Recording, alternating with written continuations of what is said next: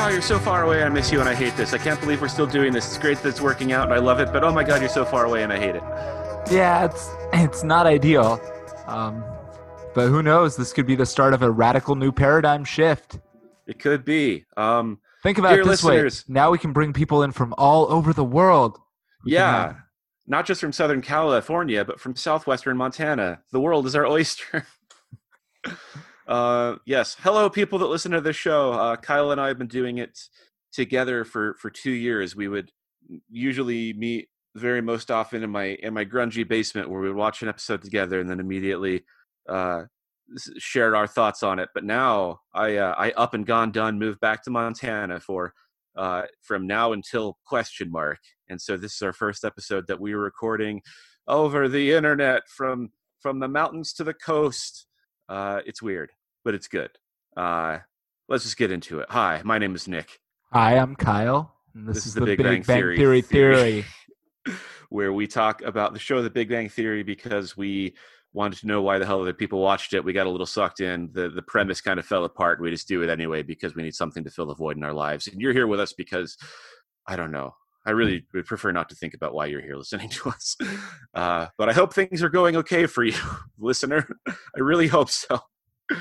Yeah, I don't know. I guess, is there anything that you would like to jump into right away, or should we just go ahead through the quick summary and move on? Yeah, Or let's give them a summary.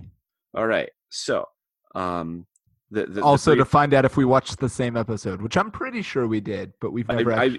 If we didn't watch the same episode, we're just going to keep going because that's where it's too late. The record button has been pushed. There's no going back. But short summary: episode begins with Leonard and Penny lying together in bed post coitus, both satisfied, enjoying life, and then Leonard, in a moment of maybe weakness, but definitely vulnerability, tells Penny that he loves her. And Penny does the most human thing she could do, which is to go, thank you. And then they go to bed and don't really talk about it. And then I guess the first third of the episode is Leonard just being a real sad bastard while all of his friends try to guess at what horrible thing must have happened between him and Penny for him to be so sad. My favorite was Wolowitz saying that maybe you accidentally slapped your own ass and squeezed out "mommy" during the middle of sex. I don't know. Raj's was pretty good too, which is that did you wear her underwear because you thought it would be funny, but then it was just weird? It's time for one of Nick's oversharing personal life stories.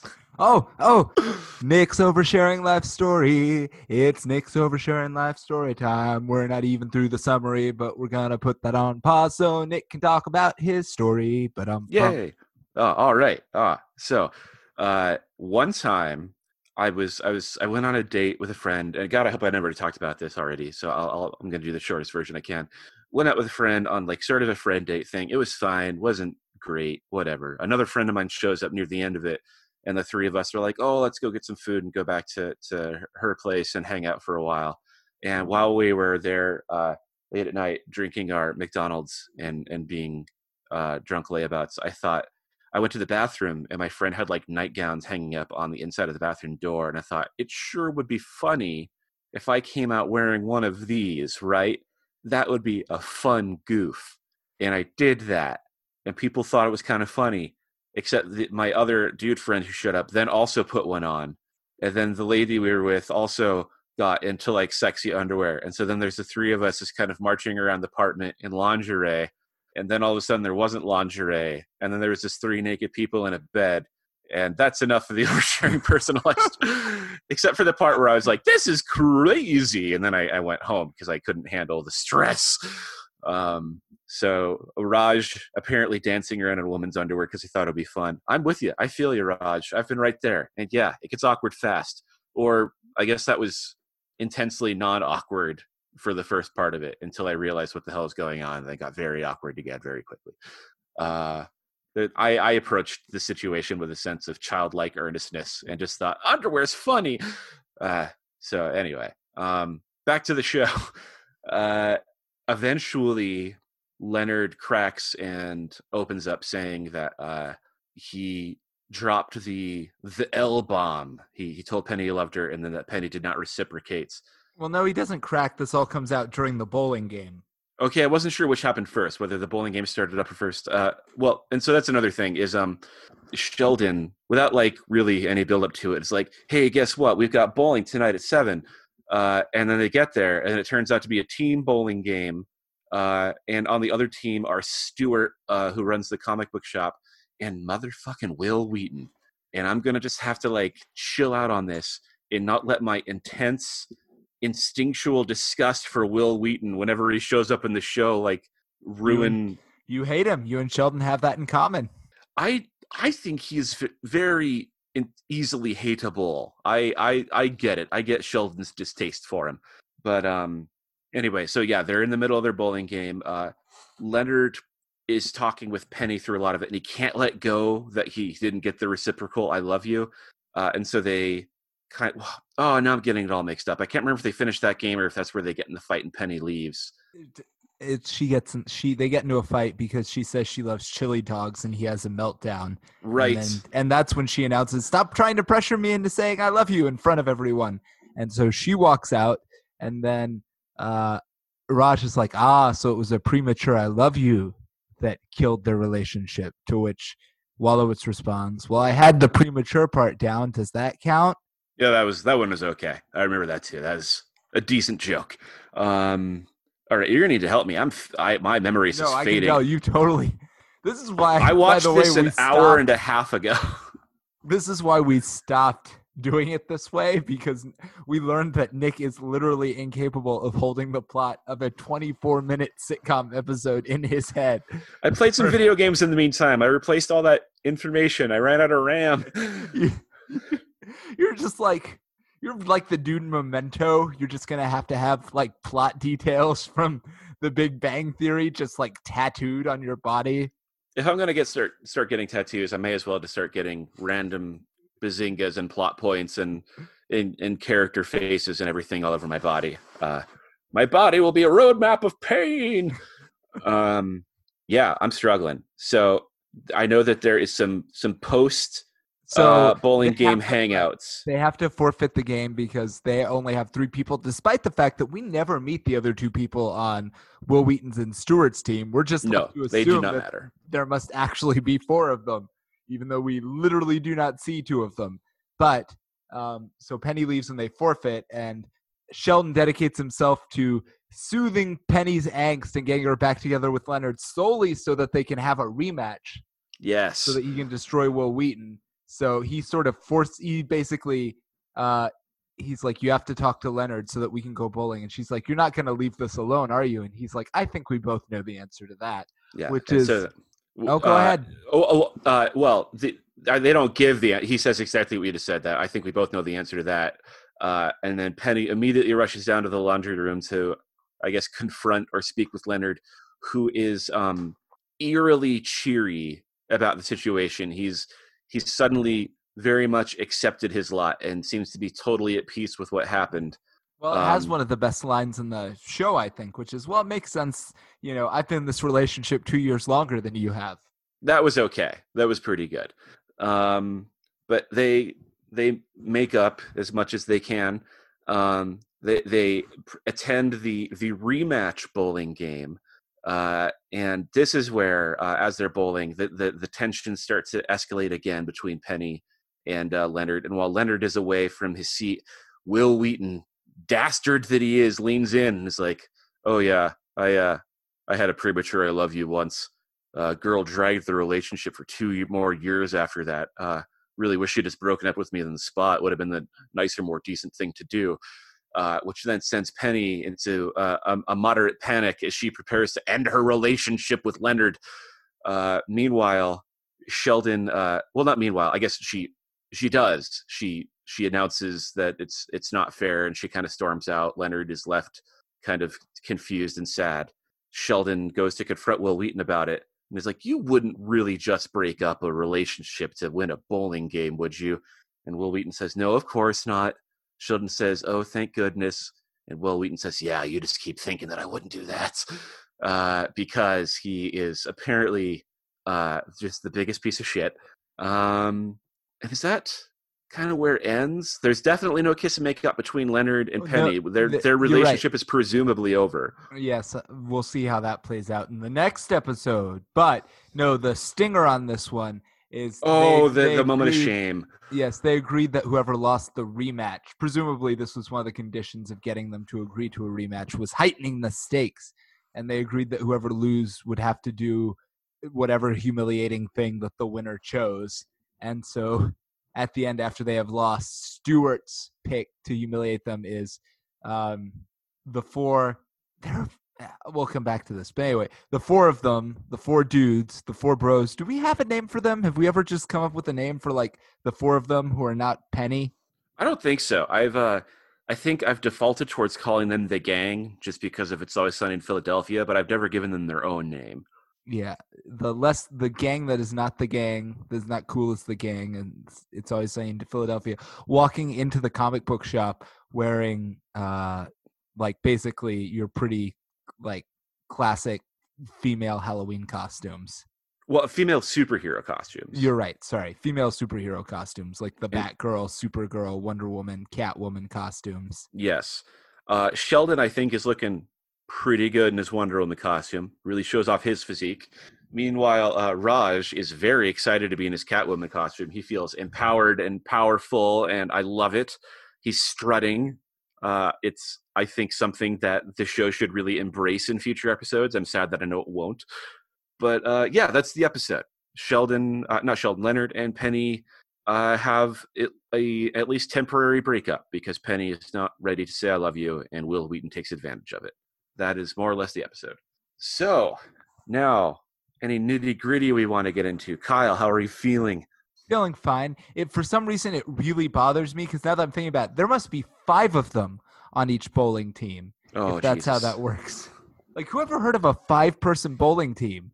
I didn't know there were really bowling teams to begin with. I've seen, middle-aged people on public access channels going 2x2 to the bowling lane, and I figured that's as much of a team sport as it ever gets to be. But I assumed that it's generally a solitary act that you're just trying. It's entire. Like, I do think I don't understand like what forces like drove the fad in the first place, but like, because you're right, bowling sucks. It objectively sucks. So I don't know why anyone would do it. You and I are together in that camp, and I think we are in the vast minority, though. I think most people like bowling.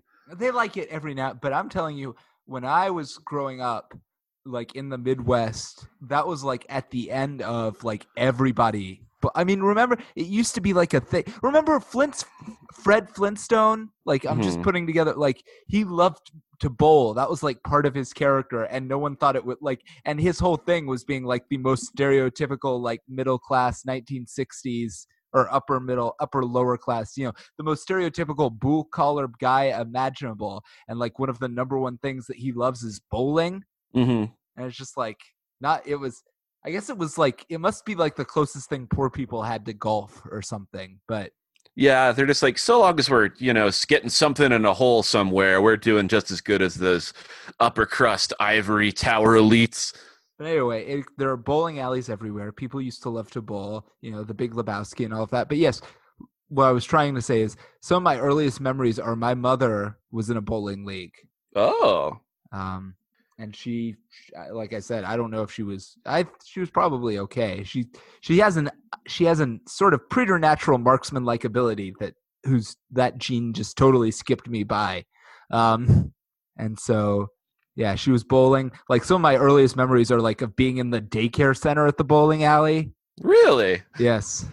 That's I like that someone has enough time to bowl, but not enough time to take care of their child. They're like, I know that I need this little living flesh sack. It needs me to supply its nutrients and safety and everything else, but I just gotta get that turkey.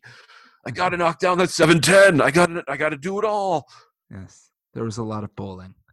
I just know that whenever I went to bowling, I was bad at it, and that was enough reason to hate it. That's also the reason I hate a lot of different other things. Yeah, that's the same. I am a terrible, terrible bowler, and I've never been able to I cannot consistently keep my ball out of the gutter. I mean, that's a nice place for it to be anyway. It's smooth, it's comforting, you know where you're going. Like, I'm kind of dealing with a period of transition in my own life right now, and in a sense, I'm in the gutter. Oh, And Jesus really, I should Christ. embrace it and find it comforting because I'm along a single path. You know, maybe I'm out of options. Maybe I'm not exactly where I want to be, but I know where I'm going. Yeah.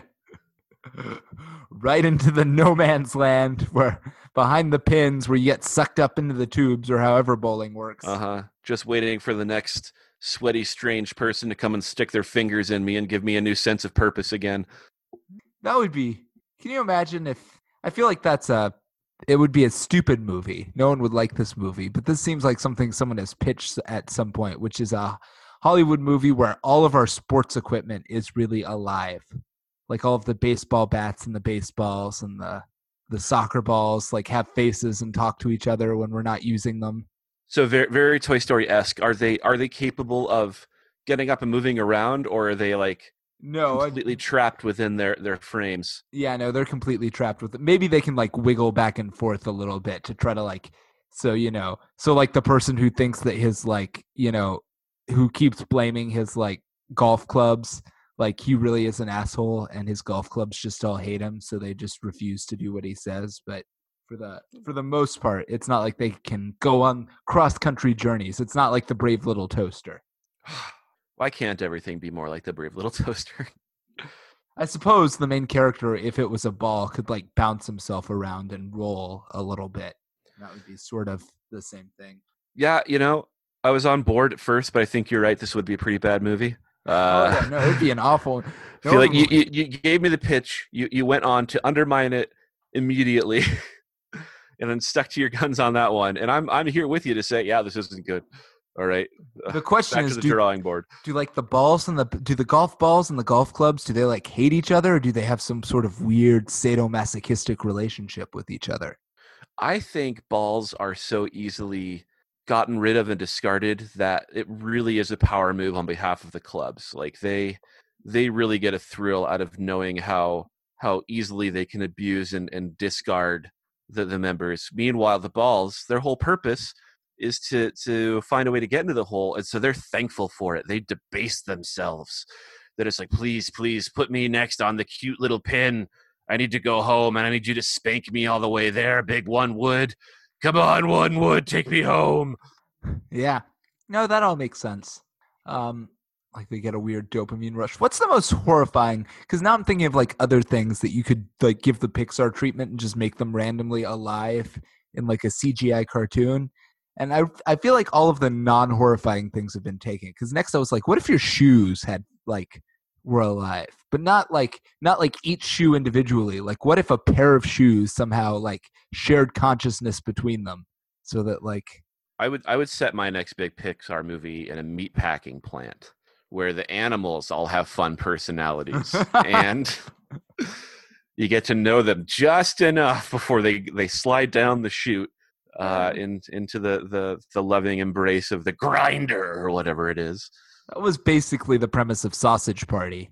I've still never seen Sausage Party. I don't So know why anyone would. Well, at the time, it got really good reviews. People seem to like it, in spite of it, appearing to be a pretty trash movie. I don't know. I think people were surprised by its meditations on mortality or some shit like that. I don't know. I don't know. We're doing that thing again where we're not talking about the episode at all. Even though this wasn't a bad episode, I actually like this episode. Okay, why did you like this episode, Nick? All right. I think I like it for two reasons. One, the main thrust of the plot is very relatable. I think everyone has had that awkward moment of dropping the "I love you" and not being ready to do it themselves, or the other person not being ready for it. And so it's like, okay, this is like a real thing that happens in a relationship. It's not like in any of the other episode where it's like, oh my god, our favorite sci-fi author is going to be at the comic book shop. How am I going to balance my relationship with this? I also just really liked how shitty everyone was to Leonard about his relationship problems. I don't know why, but something about Wolowitz hammering on him for as long as he did was really great. Well, because he won't tell them what's going on, which is the part that's like, I mean, I guess it's understandable, but at the same time, it's like, that's a frustrating thing too, when your friend is like obviously bummed out about something, and he's just like, but I'm just going to be a shitty person instead of just talking about it. Just gonna go on being a little bitch. Yep. Yeah, that's why I am always very open about whatever happens to be bothering me at the time. I'm really being a better friend by doing so. It's one of your best qualities. Yes, just being very, very open about how little I want to spend time with my friends and how shitty everything we do together is. Yeah, I don't know. It had actual stakes as to Penny and Leonard's relationship. And even though, of course, everything's going to work out episodes from now, and they're going to get back together and everything's going to be fine, and then it won't be, and then it will be, and then it won't be, and then it will be, it's still nice to have an episode where everything isn't just nicely tied up at the end, that there actually is something that theoretically we have to look forward to, wondering what the next step of this is going to be. It's not, they didn't start and end in the same place, I guess. And so that was, it felt like a real show with real people moving forward in time. Talk about damning with faint praise. Felt like a real show with real. It's funny because in this episode, when after they've had their first public fight, when Sheldon is trying to get them back together, Sheldon knocks on Penny's door and he has ice cream, and she's like, "Why do you have ice cream?" He's like, "Well, I know everything about women from reading Kathy." And when Kathy is upset, she goes ack and eats ice cream, and it's like. Well, that's something I actually really like about the episode that I was forgetting just a moment ago, and I'm glad you brought it up, is Sheldon is weirdly casually misogynistic in this one. Like, he keeps talking about how Penny is gonna be such an asset to the team because she lacks traditionally feminine features. And like at one point she's walking away from the apartment and he encourages her to really keep up that butch energy for the game. He talks about how he can hear Leonard in his room singing along loudly to Alanis Morissette, and he's like, "Yeah, there's another woman who needs some ice cream. Am I right?" I'm like, "Where is this energy coming from, Sheldon? How are you suddenly the friggin' broads guy of the episode?" Yeah, that's a good question. I was just trying to say, if there's any show that is more the television equivalent of the Kathy comic strip than The Big Bang Theory, I don't know what it is. So they should really be careful about, the stones and glass houses. You ever read a Kathy strip? I mean, I must have, right? Maybe that's what I should do. So now it seems impossible to have never read one. Now that I've exiled myself to Montana, maybe I owe it to myself to purchase a Kathy collection and really come to understand what this iconic character is all about. Those don't exist. There has to be one. I too believe they don't exist. But in this world, it just has to be out there, right? Like, as little sense as that would make. Because nobody's ever enjoyed Kathy, right? Like, it's just there, like, as a placeholder to remind us that yes, office life is terrible and no one should be a part of it. You don't need to actually go to an office to know that it's just a soul-sucking, unfunny environment. And so I guess it serves its purpose there. But I want to know Kathy. Are you sure? You're really focusing on the office aspects of this. Are you sure you're not thinking of Dilbert? I think I'm trying to not be too mean to Kathy, because I think, as far as comics go, there aren't a lot that just focus on a regular lady and her regular problems. It's just unfortunate that focusing on that happens to suck shit. That so just so we're on the same page, Will Wheaton, actual person, actual human being who's doing his best in the world. Fuck that smug guy. But Kathy, she's trying her best. Kathy deserves a chance. Will Wheaton is nefarious and dastardly and will receive no quarter. Maybe this. Okay, this. Do you want? This is now the Kathy podcast. What have we done? The only podcast with a more oddly niche audience. Yeah, this is a new leaf for us. We're abandoning the Big Bang Theory. We've milked it as much as we can. We're both obviously sick of it. I'm ready for a little more. We'll call it special occasions. Oh God. That I really just felt you punched me in the soul. Anyway, my favorite Sheldon moment is when he hits the strike and he jumps up and goes, "Thank you, Jesus." Yes, which is something my mother would say. Yes. Yeah. No, it's good to know that someone who has abandoned the path of the Lord to the extent that he has still has some of the Holy Spirit inside of him. I like to know that there's salvation yet possible for Mr. Dr. Cooper. That's really where the show ends. He just like, not to spoil things for you, Nick, but I have watched ahead. Eventually he becomes like a Catholic priest. Nice. And then he's going to continue the cycle of abuse with I guess it was his actor friend, not Sheldon himself, who had to deal with the bishop's gin pickled tongue sliding down his throat or whatever it was in the earlier episode. Yes. Ugh. Okay, is there anything else specific that you would like to get into, or should we start wrapping up? Because it's about wrapping up time, so it's your last chance. Penny was looking kind of hot in this one. Oh yeah? What's got you all fired up about Penny, buddy? Oh no, I just always, whenever I notice that she's whenever I find her attractive, I'm like, is she more attractive in this episode? Like, are they doing something to make her more attractive, or is this all about me and my mood swings? And I don't think we have enough data to conclude either way. Well, you've just added a new segment of the show, which is where we use the show as a way of measuring our own general horniness. It's not Penny looks good. It's you're watching the show and you're like, hey, guess what? I'm feeling horny today. And I just wanted to share that with the public. Although this does, like the chain of events leading directly to Leonard telling Penny that he loves her is, I can't remember exactly, but he says something, I'll give it a try. And she's like, do or do not. There is no try. He's like, yes. Did you just quote Star Wars? And she's like, no, I think I quoted Empire Strikes Back. And so he's just really excited. Yeah, and he's like, obviously, like, I feel that in my soul, just like his palpable excitement to be in bed with someone who is both attractive and can quote Star Wars. And that's why Isn't that the dream? It is the dream. And I mean, I had a very similar, it was not a sex thing, but definitely I had a friend of mine who was like, whose name is Logan. And they were just casually in a conversation. They were like, unlike my namesake, I do not possess an enhanced healing factor. Just like out of the blue, we were not having a conversation about this at all. They just randomly said that. I was like, did you just make a very like roundabout? And it was just entirely casual reference to Wolverine. And yeah, I had to stop everything I was doing and tell him that I loved him as a friend at that point. Well, on this moment of love and acceptance, we should wrap up. Okay. Unless you want to squeeze anything else in. Nope. Okay, cool. Well then, we're on social media. Find us, whatever. Hey, it's our nerd thing of the week. I've definitely got one in the chamber. But do you have anything you're excited about that you'd like to start with, or should I go?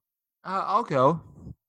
I got for myself because I was going. I got a really cool present from a friend this week, but it relates to stuff I've already got. I just want to say the most awesome gift I may have ever gotten in my life. Someone sent me a signed copy of a Gene Wolfe short story collection. I'm losing my mind over it. I saw you post about that, and I was excited for you, but I do not understand its significance. And so, explain to me and the other ignorant listeners what's going on. I mean, so I've talked before on this podcast about Gene Wolfe and how he's like both considered by me personally and by many other people to be like one of the greatest writers of the 20th century. Like the way I was trying to explain it to someone else, I was like, other science fiction writers or fantasy writers, they get compared to like, Isaac Asimov or Robert Heinlein or, if they're fantasy, like this guy's kind of like George R.R. Martin. But when people talk about Gene Wolfe, they were like, yeah, he's sort of like Herman Melville or James Joyce. It's like people everybody knows he's really good, and I really like his stuff. But yeah, this is a first. I've never owned a first edition of anything in my life that was I mean, I guess some of the stuff I bought at Barnes & Noble technically was, but nothing that I actually cared about. This is from 1989. It's from the year I was born. And it's signed by the author, so that's a pretty great gift. Not that friendship is a contest, but if it was, you're losing. I mean, I was probably losing to begin with, but knowing that I have not increased my stance in any way is a little discouraging. I mean, I'll get by. It's unfair. Friendship is not subject to the rules of capitalism, so it's not like we can only measure friendship in the amount of cool shit that we buy each other. I'm just saying, if that were the rules, you'd be losing. All right. I feel like those are the rules, and I am. but I'm just gonna live with it. Okay. The other thing I was going to say is I got myself a copy of the Burning Wheel rulebook, which is this incredibly complicated RPG that is, I think, literally probably the hardest set of like tabletop role playing rules to learn of like any system I have ever encountered. And yet it's great.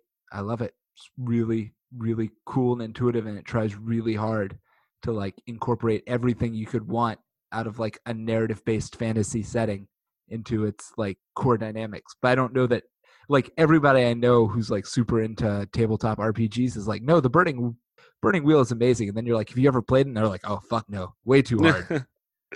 Well, so you're saying it's way too hard, but you also just said it was intuitive. What gives?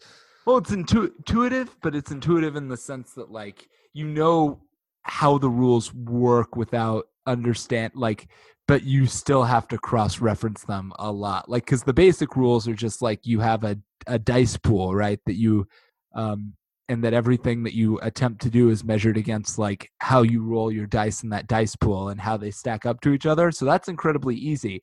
And then what's even more intuitive is instead of like leveling up your character, you level up your individual dice pools. So like the more you try to do something, like the more you use your like lock picking skill, like the more whether you fail or succeed, your lock picking skill just goes up over time, and that increases the number of dice you roll. So you'll Oh, that's cool. So it's you're sort of encouraged to actually grind your skills and improve, right, like and rather than just increasing your base stats and getting spillover benefits. right, that yeah, because there are no base. I mean, there are base stats, but the base stats aren't nearly as like important. And yes, that's exactly right. Is it's all about like testing your different skills and growing them, and even your character traits work like that because you literally have your character traits are like have stats that you can test the same way. Like if you're a dwarf, dwarves have a greed stat, and so you can use your greed stat to boost your other abilities. But if you rely on it too much, you're consumed by your lust for gold, and you Nice. have to retreat into the mountain with your hoard forever. So Well, it's really, cool. it's like it's actually, now that I'm like, it's nothing like this in terms of how you play it, but it's sort of like Dwarf Fortress, right? In which Dwarf Fortress is very intuitive in the sense that like, okay, I understand I'm in charge of a bunch of dwarves in a mountain. I just have to make sure they don't all die. But then the actual mechanics of playing that game are incredibly complicated. All right.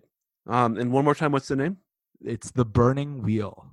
Okay. A version of Great. that same engine was also used in a simplified version was used in a game called Mouse Guard, which is also really fun. Is that based off the comic books? Yes, I think Okay. they were basically developed in tandem. Okay. Yeah, I'm familiar with. I'm very loosely familiar with the comic book. I didn't know there's a game too. So hooray!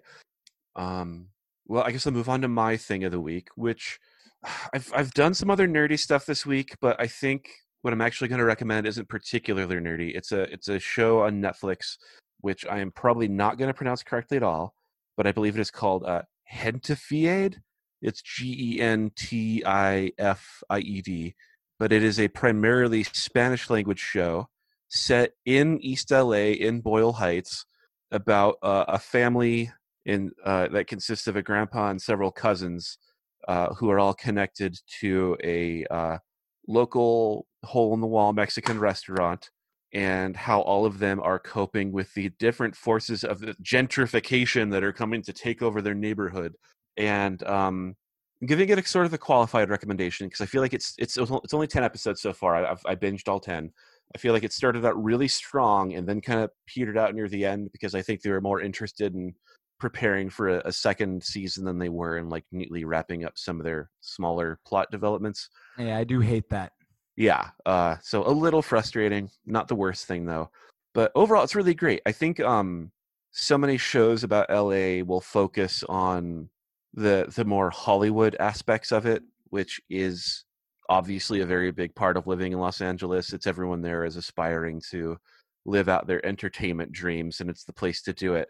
But something that I was only ever kind of on the periphery of when I was living there, like mostly because of my activist friends, was the very now and real issues of active gentrification destroying local communities, who are, I think, often ignored in favor of that view of the glitzy, glamorous LA that everyone wants to focus on. But it also does it in a way that I think shows these people as just like being like very regular, normal people. Like one of the kids in the show is like kind of a tougher, young, kind of almost like thuggish guy. But he's not your like stereotypical gangbanger guy too. He's just a tough nut to crack. And then they've got one of the cousins is someone who left the community to go off and like study culinary school in like Ohio or something. And so they spend a lot of time making fun of him for not really being Mexican and calling him a coconut all the time and saying like making fun of him for not really being a part of the community and trying to change everything up with his silly Midwest ideas that he's picked up. And I don't know. There's not too much more to say about it, I guess, other than it's what I'm watching in the immediacy of leaving LA to make me feel a little bit less homesick, while make like feeling like a real LA, not like a glamorous LA, like because it's just a couple neighborhoods over from where I was living in Echo Park, and Echo Park itself is a recent victim of severe gentrification to which I contributed. Yes. Place is drowning in hipsters. Yes, it is. And I know that not too long ago in Boyle Heights, maybe ongoing, there were like active violent protests against bougie stores and things like that were trying to come in and cuten up the area. And so seeing a show that focuses on how the real people living in those neighborhoods are affected by it and how little control they have over it as the moneyed white folk are coming in and just kind of having their way with the properties and everything is, I don't know, it's really interesting. I liked it a lot. So not really a nerdy thing, but if you want to ever watch a show about LA that's about how I think the vast majority of people in LA live as compared to the few who in most media live in big fancy houses and are getting around and getting everything they ever want. I like it a lot. I think it's really good for that. So yeah. Did you ever think you would? Does it feel weird being homesick for Los Angeles? Yeah, it's I won't get too much into it right now, but it is strange. Like moving back to Montana, I've only been gone for a few years, but moving from a small town to a big city is pretty exciting thing. And it was scary, and like I think in a lot of ways I found LA pretty overwhelming. But coming home, I'm just like, oh, what's this place? Who are these people that I've known all of my life? What am I doing here? I can't get Korean food delivered to me at midnight. This is obviously where werewolves and ghosts should reside, because no human should ever be here for any legitimate reason. People couldn't really live here. And it's weird too. Like, like 4 days ago, I woke up and it was a heat wave and palm trees everywhere. And now I'm in the gray, cold, wintry mountains. And so it is very strange to feel homesick for Los Angeles. And I don't think it's going to be a lasting feeling, considering that it was a pretty brief period of time that I lived there in the long run. But yeah, I need it. I need to look on my hazy homestead and miss all of the various carne asada and carnitas and everything that are prominently featured in the show, which I can't have here. I need to get one of our very bland local burritos so I can have the reality of being home finally set in. Every time I go, there's a place next to my office that has great burritos. So every time I go in, I'm like, can I get that chicken or pork burrito or whatever? And he's like, spicy or mild? I'm like, mild. You little bitch. And he's like, shakes his head. I can tell I'm disappointing him.